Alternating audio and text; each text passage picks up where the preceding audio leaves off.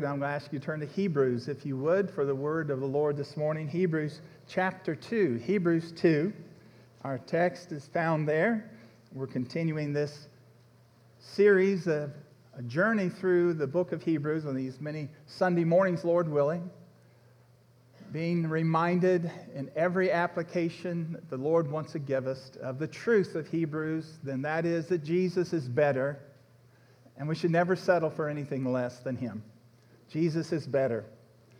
Now, as you're turning there, it's page 1001 if you're using the Bible provided for you. Let me encourage you, please, to make every effort to come to our family gatherings. We have communion this morning. We regularly observe this on the last Sunday of every month.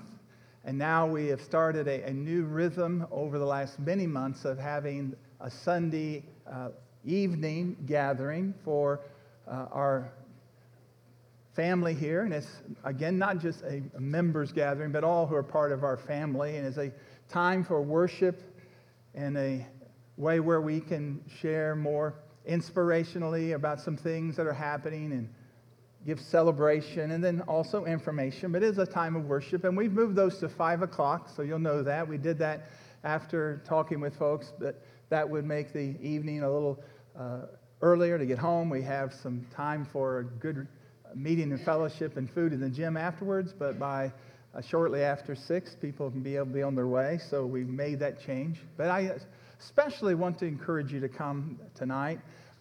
We have been talking about this 2020 vision. We shared some things about that in the late summer, early fall, and then to our stewardship emphasis and our generosity. And God bless again for the church family's response.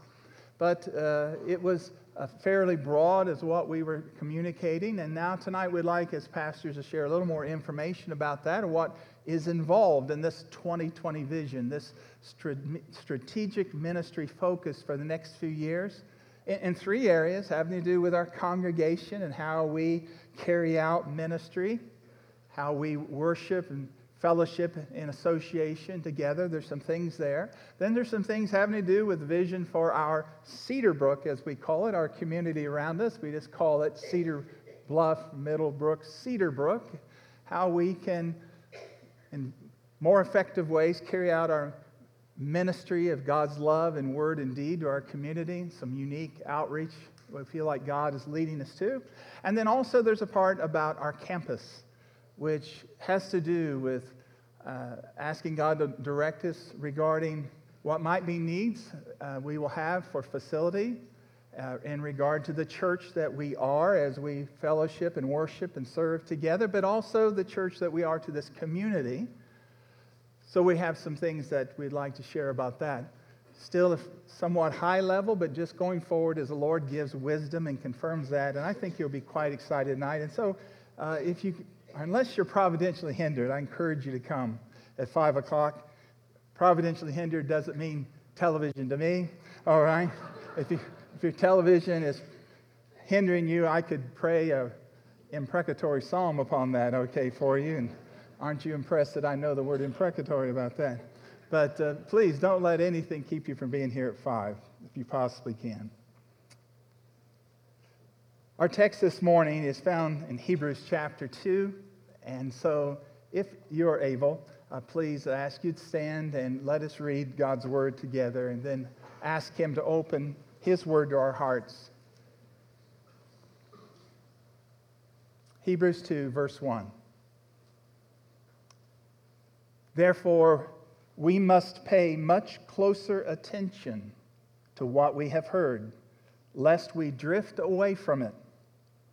For since the message delivered by angels proved to be reliable, and every transgression or disobedience received a just retribution, how shall we escape if we neglect such a great salvation?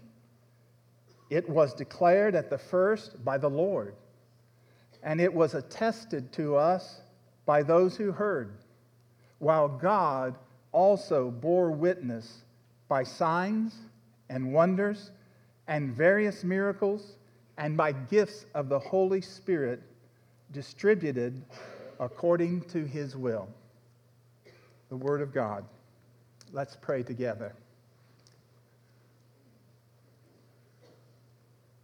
O Lord our God, seated on your throne, we come to adore you. Worthy, worthy, worthy are you, O Lord. The whole earth is full of your glory. Worthy is the Lamb who was slain, who is risen and reigns. Worthy are you, Lord Jesus. O Lord, help us, Holy Spirit. Help us to worship. Draw us close. Open our ears. Bring life to our dead hearts. Lord, I pray that you will do great things by the power of your Spirit. And as we approach communion, may it truly be communion. Lord, we pray as we always do for those who serve from us. We pray this morning for Dave and Kathy Johnson and their ministry on mission in Tapawingo. Pray you'll meet their every need. We pray as we do for those other churches in our community, faithfully sharing your word and lifting up Jesus. There are so many. Today we thank you for Parkway Baptist and pray blessings on them. Bless the pastor, Lindy Apon. Encourage his heart. And then, Lord, we pray for another church this morning here on Middlebrook with us. We lift up Fellowship Church. Thank you for these partners in the kingdom.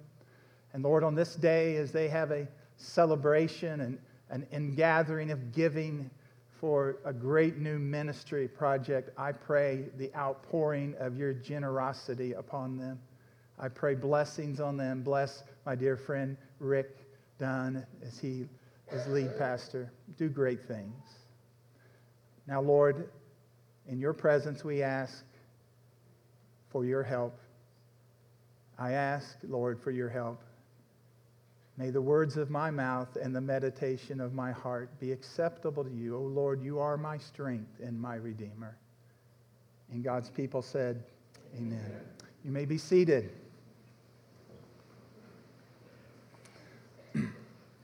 I don't know if you've ever had the experience. I'm sure you have, especially if you are involved in any kind of teaching, regular communication in your area of endeavor, where someone says that you said something and you know you said no such thing. Does that ever happen? That's happened to me. And I've heard about it this week. Someone took my name in vain. Can you believe that? And it ended up being something between a husband and wife. And I was brought into it. The husband got up a little grouchy or woke up and said, hey, make us some coffee. And wife said, well, you make the coffee. He said, no, you make the coffee. She said, you make it. He said, why should I make the coffee? She said, because Pastor Sam said so. I've been to church. When did Pastor Sam say so? And she said, don't you hear him preaching about Hebrews? Okay. See? Yeah. I got you where I want you right now. Now you've grown about that, and some of you will be telling it. That'll go out like a gospel witness all over this community. Let's see. Well, of course, that didn't happen, and I'm being very facetious with that, okay? But it is something I use, and I'm using it because Hebrews is about making sure we are listening, not just hearing. You know, there is a difference in hearing and listening. And anyone who's ever had children, grandchildren, or been involved in working with children, there's a difference between hearing and listening. Some wives are saying, oh, every wife knows that about her husband. That means sometimes the husband's thinking, are you still talking? That's not nice. But you can hear, that just means sound waves are bouncing off your eardrum. That's hearing. But listening means your mind's engaged. You're evaluating, you're thinking, you're analyzing, you're applying. And that is what the author of Hebrews is challenging us about. The key word here that we just read, look at verse 1 of chapter 2. The key word here is about hearing. Therefore, we must pay attention. Pay closer attention. This would mean to us today, listen up. Pay closer attention to what we have heard, lest we drift away from it. We don't stay engaged with what we have heard. Now, notice this begins with the word therefore. And of course, it is a cliche, but it helps us to remember whenever you're reading the scriptures and you come to the word therefore, in your mind, stop, think. What is this there for? Why is it there for? It's a word that means capture this. What was just said, don't let it get away from you. Capture it, think about it, and apply it to your life. And in this context, it is taking us back to what was said in the first verse of the letter itself, chapter 1, verse 1. Chapter 2, verse 1 is gripping our attention about what was said in chapter 1, verse 1. And what is that? That there is a God who speaks. There is a God who speaks. It's like the writer is reaching after he's said some things about this God, and now he's saying, do you get this? The God, the true God, the only God, is a God who speaks. And He speaks to individuals. He speaks to you. He's the God who speaks. Now, we've spent a couple of weeks as we've looked at chapter 1, where the writer of Hebrews is saying God speaks because God, by His nature, reveals Himself. God could be completely God and was completely God for all the eons of time, and He didn't speak. He didn't have to speak.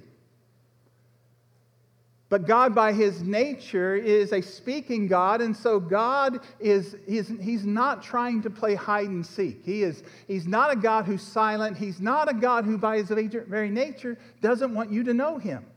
Isn't that exciting?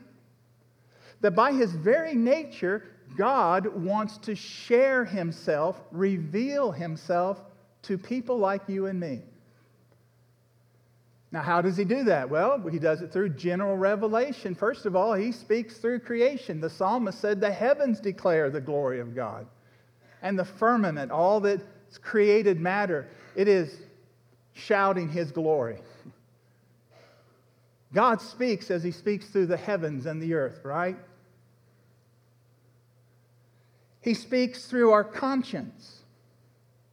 Paul says, and other writers, every person is created in the image of God. What does that mean? That means that every human being has an ability at a level to have an awareness of God. Now, because of the sin that has so ruined us, we need salvation to bring that back to a fuller and ultimately fullest experience. But every person has a conscience, and it's at the conscience where God interacts with people. That's the reason to go against your conscience is a very dangerous and deadly thing, because you are suppressing the voice of God. The conscience is the voice of God. And to suppress it is to do damage to your own relationship with Him, and your own ability to hear His voice. Then the Lord is speaking God through special revelation. Look at chapter 1, verse 1. What is special revelation? Where it's, well, God has, in a very specific, clear way, made His voice known. He did that through inspiration. He spoke through the prophets. Do you see that? Long ago, many times, to the fathers, He spoke by the prophets. God, by His Holy Spirit, came upon men and women so that when they spoke His truth. So what they communicated was the authoritative Word of God, and they could say, "Thus says the Lord." And then God captured that message, had it written in our scriptures, so that we have the special revelation of God, His message conveyed through human personality, captured in living words. That's special revelation. But God has a highest form of revelation. He's revealed Himself in creation. He has spoken through our conscience. He has spoken through inspiration. But His greatest way of communicating ever was through the incarnation of His Son, Jesus Christ. In these last days, He has spoken, and the idea, once and for all, God has spoken to us by a Son. Not by a prophet, not by a star, not by the multitude of creation, not by angels, but God has spoken Himself by His eternal Son. I think God wants to be heard, don't you? He's pretty serious about it. So the God who speaks, here's what we're learning, is the God who speaks in Christ. He speaks in His Son. His Son is the messenger. We saw that last week. He's the messenger Son. God has spoken to us in His Son. He's the majestic Son. Verse 2 and 3 says He's the owner of all things. He's the heir. He is the creator of all things. He is the one who created. The Son created. He is also the one who is the revealer of God. Through God, we see in Jesus the exact imprint of His nature. He's the radiance of the glory of God. You see God in Christ. And He is the mediator Son and the missionary Son. He came to give Himself as a sacrifice. He made purification for sins. Do you see that? He was the sacrifice and He was the priest. He offered Himself as the sacrifice. He crawled up on the altar of the cross, and the priest himself, Jesus, became the sacrifice. And then, behold our God, risen from the dead, and He did what no priest has ever done. He sat down because His work was finished. And He sits on the throne of heaven now as prophet who speaks for God, as priest who speaks on our behalf to God, and as our King who speaks over us as God. You know, Jesus is better. There's no one like Him. And now here is the point. The author is writing to people who under great persecution, who thought when they became a Christian everything would get better and things have gotten worse. Who because they followed Christ, they've lost their family, they've lost their jobs, some of them, they've been put in jail, some of their friends have been martyred. They can't go to the synagogue anymore. If they're recognized in the temple, they're chased out. They are considered people who have betrayed the faith of their ancestors and of the God they so love and the patriarchs they so honor. It's just so hard. It's so hard.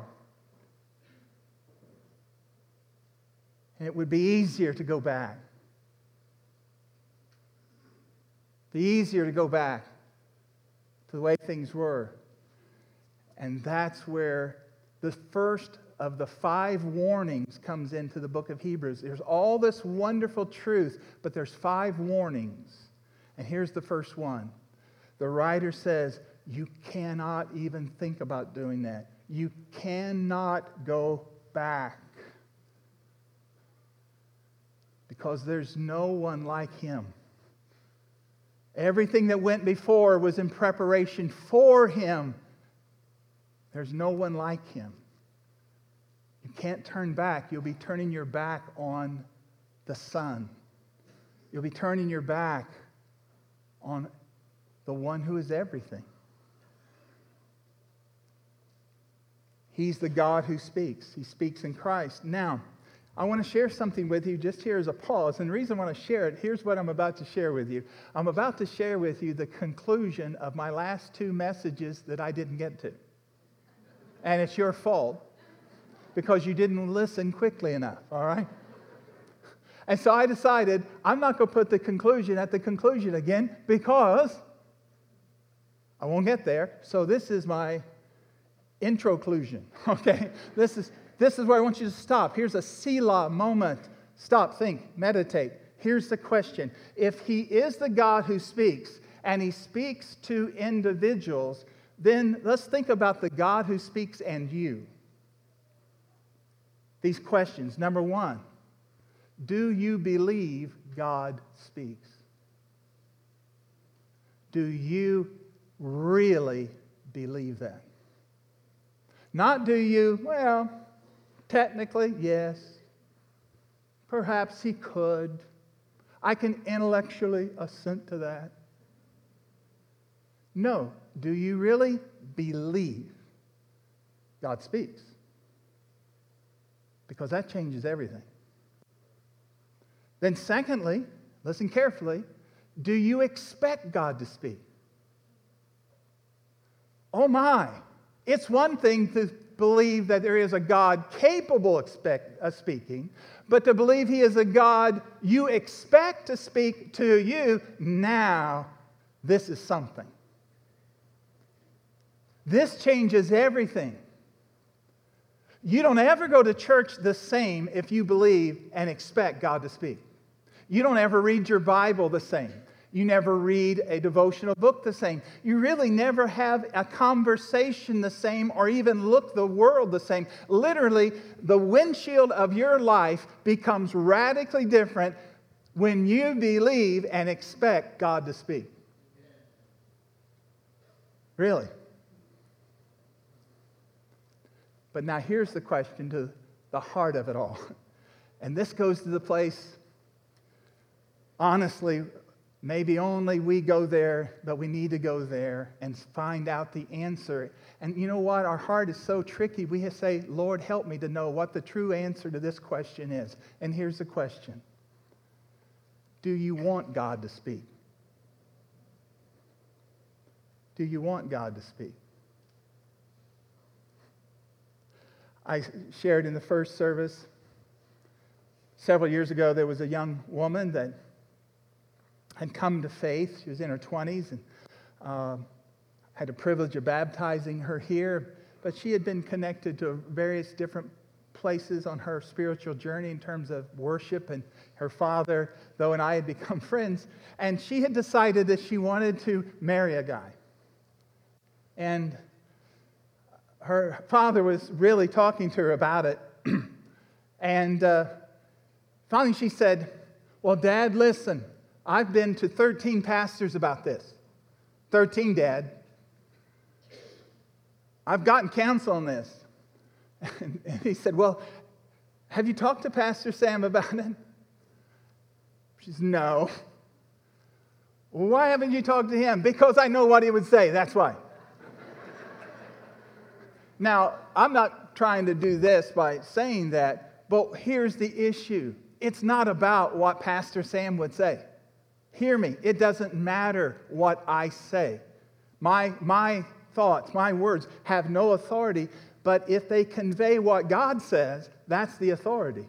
Her issue was not that she really didn't want to hear what Pastor Sam had to say. She didn't want to hear what Pastor Sam might say that God has to say. Now, folks, we just have to get real. You see, because this gets down to where we really are and our understanding of God, do I think God's voice is a kind voice? Do I think God's intentions for me are really good? Do I honestly believe that God would choose for me what I would choose for myself if I had the wisdom to choose it? Because that's what God will do. God will choose for you what you would choose for yourself if you had the wisdom to choose it. He's that good. But our flesh and our selfishness and the world and the enemy of our souls, that lying devil, so wants us to doubt the goodness of God. We're right back in the Garden of Eden. God knows that if you eat of that fruit, you'll be like Him. Always holding out on you. Oh, friends, listen. Do you want God to speak? And wouldn't it be a great service at communion just to go through those questions? Lord, I'm at your table. I'm about to take this ordinance. Do I really believe you speak? Do I really expect you to speak? And oh Lord, show me. Do I really want you to speak? And Lord, this is just as far as I can get this morning. I don't really want you to, but I'm asking you to even help me to want you to speak. God will meet you there. Now, this is the issue. The issue is drifting from the Word. That's what our text is saying. This is what God's Word is saying. Be careful of drifting from the Word. Why? Listen carefully, because in drifting from the Word, you're drifting from Jesus. This is what the writer wants us to understand. Drifting from the Word of God is drifting from the one who has spoken. The Word of God, Jesus. So if I'm drifting from the Word, I'm drifting from Jesus. And Jesus is the only one. He's the one and only. I don't want to drift from Him. Here's an insert quote that I've prepared for the young adults here in their folders. Here's the key. If we do not listen to Jesus and walk in obedience to His Word, we will drift away to personal disaster. That's the warning. That's the warning. If we do not listen to Jesus, it doesn't say if you don't listen to mom and dad, or if you don't listen to your boss or your husband, if you don't listen to whatever other authority, which is God-ordained authority. If we do not listen to Jesus and walk in obedience to His Word, we will drift away to personal disaster. Now he gives, notice here, a historical example of how this happens, and then he gives a personal challenge about it. Here's a historical example of how people drifted away from God's message in the law. The people drifted away under the old covenant from God's message in the law. And he says it this way, verse 2, "For since the message declared by angels proved to be reliable, and every transgression of disobedience received a just retribution." Now let's stop there. What's the message? The message here is the law. The Old Testament in particular, the Mosaic law. Now notice this is interesting. It was delivered by angels. What has the writer just been talking about in chapter 1, verse 4, down through chapter 1, verse 14? He's been talking about Jesus is greater than the angels. Why is he having to tell these Jewish believers that Jesus is greater than the angels? Because they knew what we don't quite understand in our day, that in the Old Testament, God brought angels with Him to Mount Sinai. Deuteronomy says He brought innumerable angels with Him. They communicated truth to Moses. Moses captured that word of God, but it was mediated through angels. This is also shared by the first Christian martyr in Acts chapter 7. Stephen says to the religious leaders of the Jews, "You did not hear and listen to the word given by angels, and you have now crucified the Lord of glory." Paul says the same thing in Galatians chapter 3. He says the law was brought by angels, but this new covenant has been brought by the Son. So do you see what the writer is doing here? He's giving a historic example from lesser to greater. Here's what he's saying. Be careful.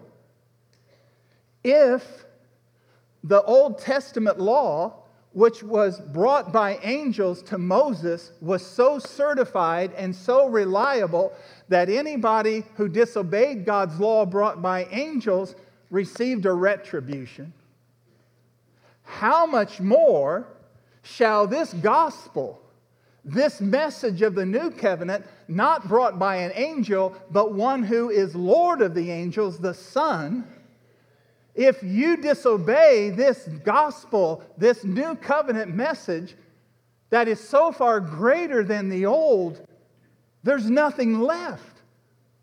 You can't go back. There's nothing to go back to.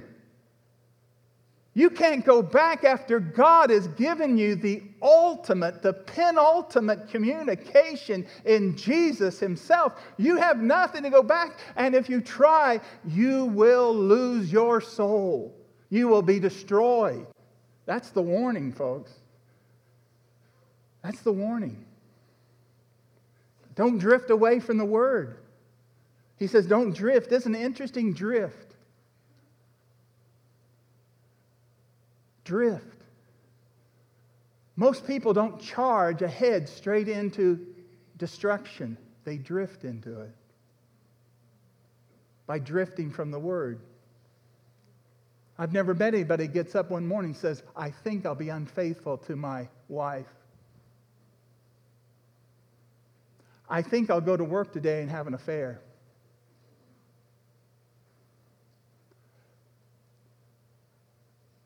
Nobody gets up and says, you know, I'm just going to break Mom and Dad's heart today. Nobody gets up and says, I think I'm going to destroy my life on drugs. No. What happens? You drift to destruction. You drift. And it's too late. The current, the pull, it's too late. It's a drifting. And so, with that historical example, look at, if you would, at verse 3. Then he gives a personal exhortation. It's a personal exhortation about not drifting from the gospel. How do you keep this from happening? Don't drift from the gospel message of Jesus. Don't drift away. Now, notice what he calls this. He calls it the most awesome triumph that you can have. Don't drift away from the awesome triumph of such a great salvation. Do you see that in verse 3? Take the positive out of the challenge. How shall we escape if we neglect such a great salvation? What does the word salvation mean? Do you know what it means? It means deliverance. Such a great salvation, such a deliverance. Deliverance from what? Deliverance from sin. Deliverance from the power of sin and the penalty of sin. Deliverance from the ongoing, continual practice of it and domination of your life. Deliverance one day from the very presence of it in heaven. Won't that be wonderful? Deliverance from the prince of sin and his kingdom, Satan.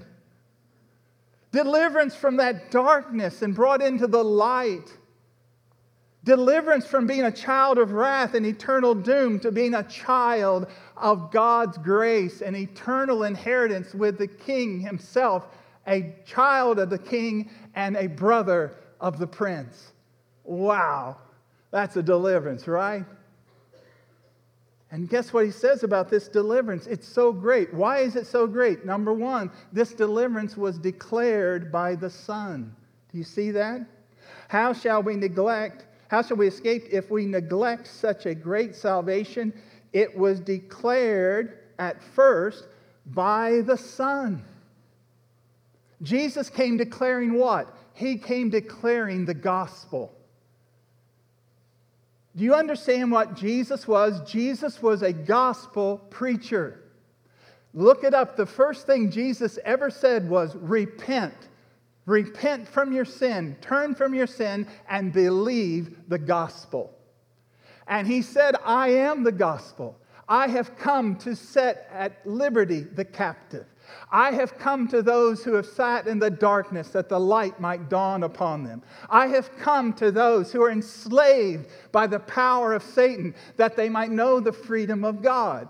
I have come to set captives free. I have come to give a future and a hope for all eternity. It's good news. Folks, listen. The gospel's good news. Don't make the gospel bad news. I've heard people talk about the gospel and their face doesn't agree with what they're saying. I'm like saying, how can you be talking about the gospel and doing it like this? I mean, I just don't see Jesus doing that. I just don't see Jesus standing in the synagogue saying, I have come to set the captives free. I am here to proclaim the year of the Lord. That is weird. And some of us need somebody to tell us, I hear your message, but your face is weird. Don't talk like that. Speak hope. Speak uplifting words. It's the gospel. It's the power of God to salvation. That the God of heaven has intervened for dead and doomed sinners and will save them by His grace and make them children forever. That's good news. And get the good news in your heart so that you can export it to a world that needs it. This world does not need our anger and our antagonism and all the things that frustrate us on this earth. Of course we're frustrated. This world stinks. This world is going straight to the devil, but it's cycling toward Jesus Christ. And we have a message to save people. Why would they want to hear us if we're just as angry as they are? I need to work on my face, maybe. I don't know. I'm speaking. Folks, it's good news. It's good news. Jesus spoke good news.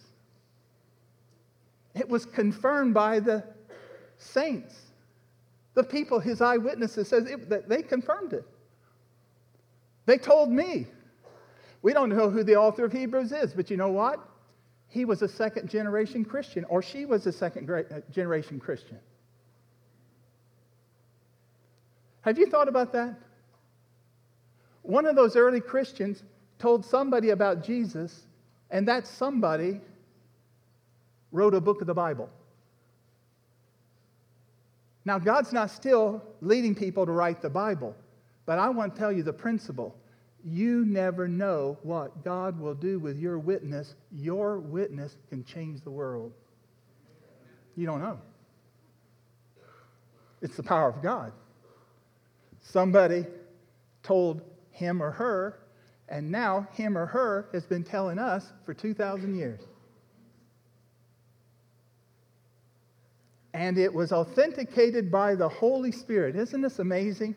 Authenticated by the Holy Spirit. It was attested to us while the Holy Spirit bore signs and wonders and various miracles by gifts of the Holy Spirit distributed according to His will.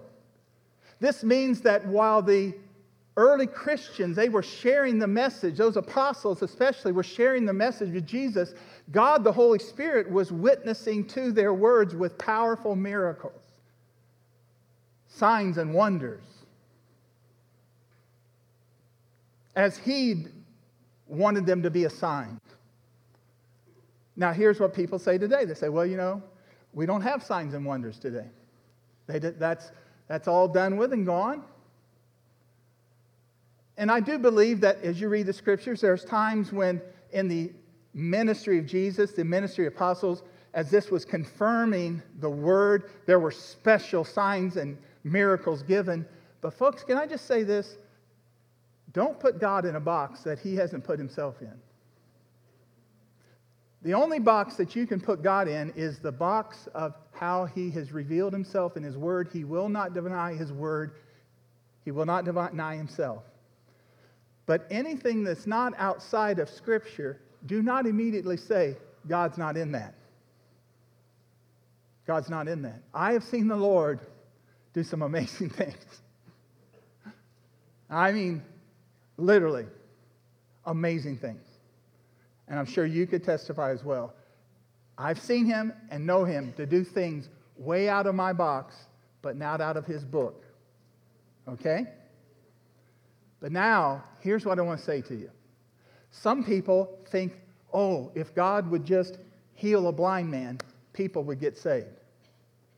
If somebody would just have a lame arm healed, somebody would get saved. If someone would just be raised from the dead, someone would get saved. And I want to tell you, the greatest miracle the Holy Spirit ever does is raising people from the dead. People who are dead in their sin, who are dead to God, and he makes them alive in Jesus, and they are so transformed, it's like they've been, born again. Right? Is that a miracle? All right, so what's the miracle of all miracles? A transformed life by Jesus Christ. That's what he does every day. Now that is the most awesome triumph, but now, very quickly, here's the most awful tragedy. The most awful tragedy. And as we prepare to come to the communion, I'm going to ask you to listen very carefully. Dial in. This is the most awful tragedy.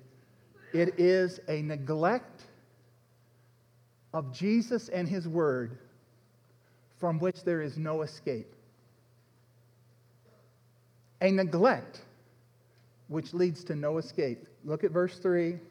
How shall we escape? And the answer inferred is, we won't. How shall we escape if we neglect such a great salvation that has been declared by the Son, confirmed by the saints, authenticated by the Spirit? If that will not grip us, if the message of Jesus, the Son himself, attested by the apostles, authenticated by the Spirit of God, if that will not hold you and you neglect that, then there's nothing else but destruction. To go back is to go back to destruction. Because all that was before was in preparation for him, who is the Son, who is the God who speaks, who is the only truth, who has been attested by his apostles and has been authenticated in word and deed and spirit by the Holy Spirit. If you neglect that, there is no hope. There is no other way of salvation. There is no other way forward. Folks, he is speaking here to people who have professed faith in Jesus. They have professed faith in Jesus. But they are on the verge of cutting themselves free from the gospel of Christ, him alone, attested by the apostles, authenticated by the Holy Spirit, and to go back to a way that's more comfortable to them. And the writer says, I warn you, you will not escape utter and eternal destruction if you do that.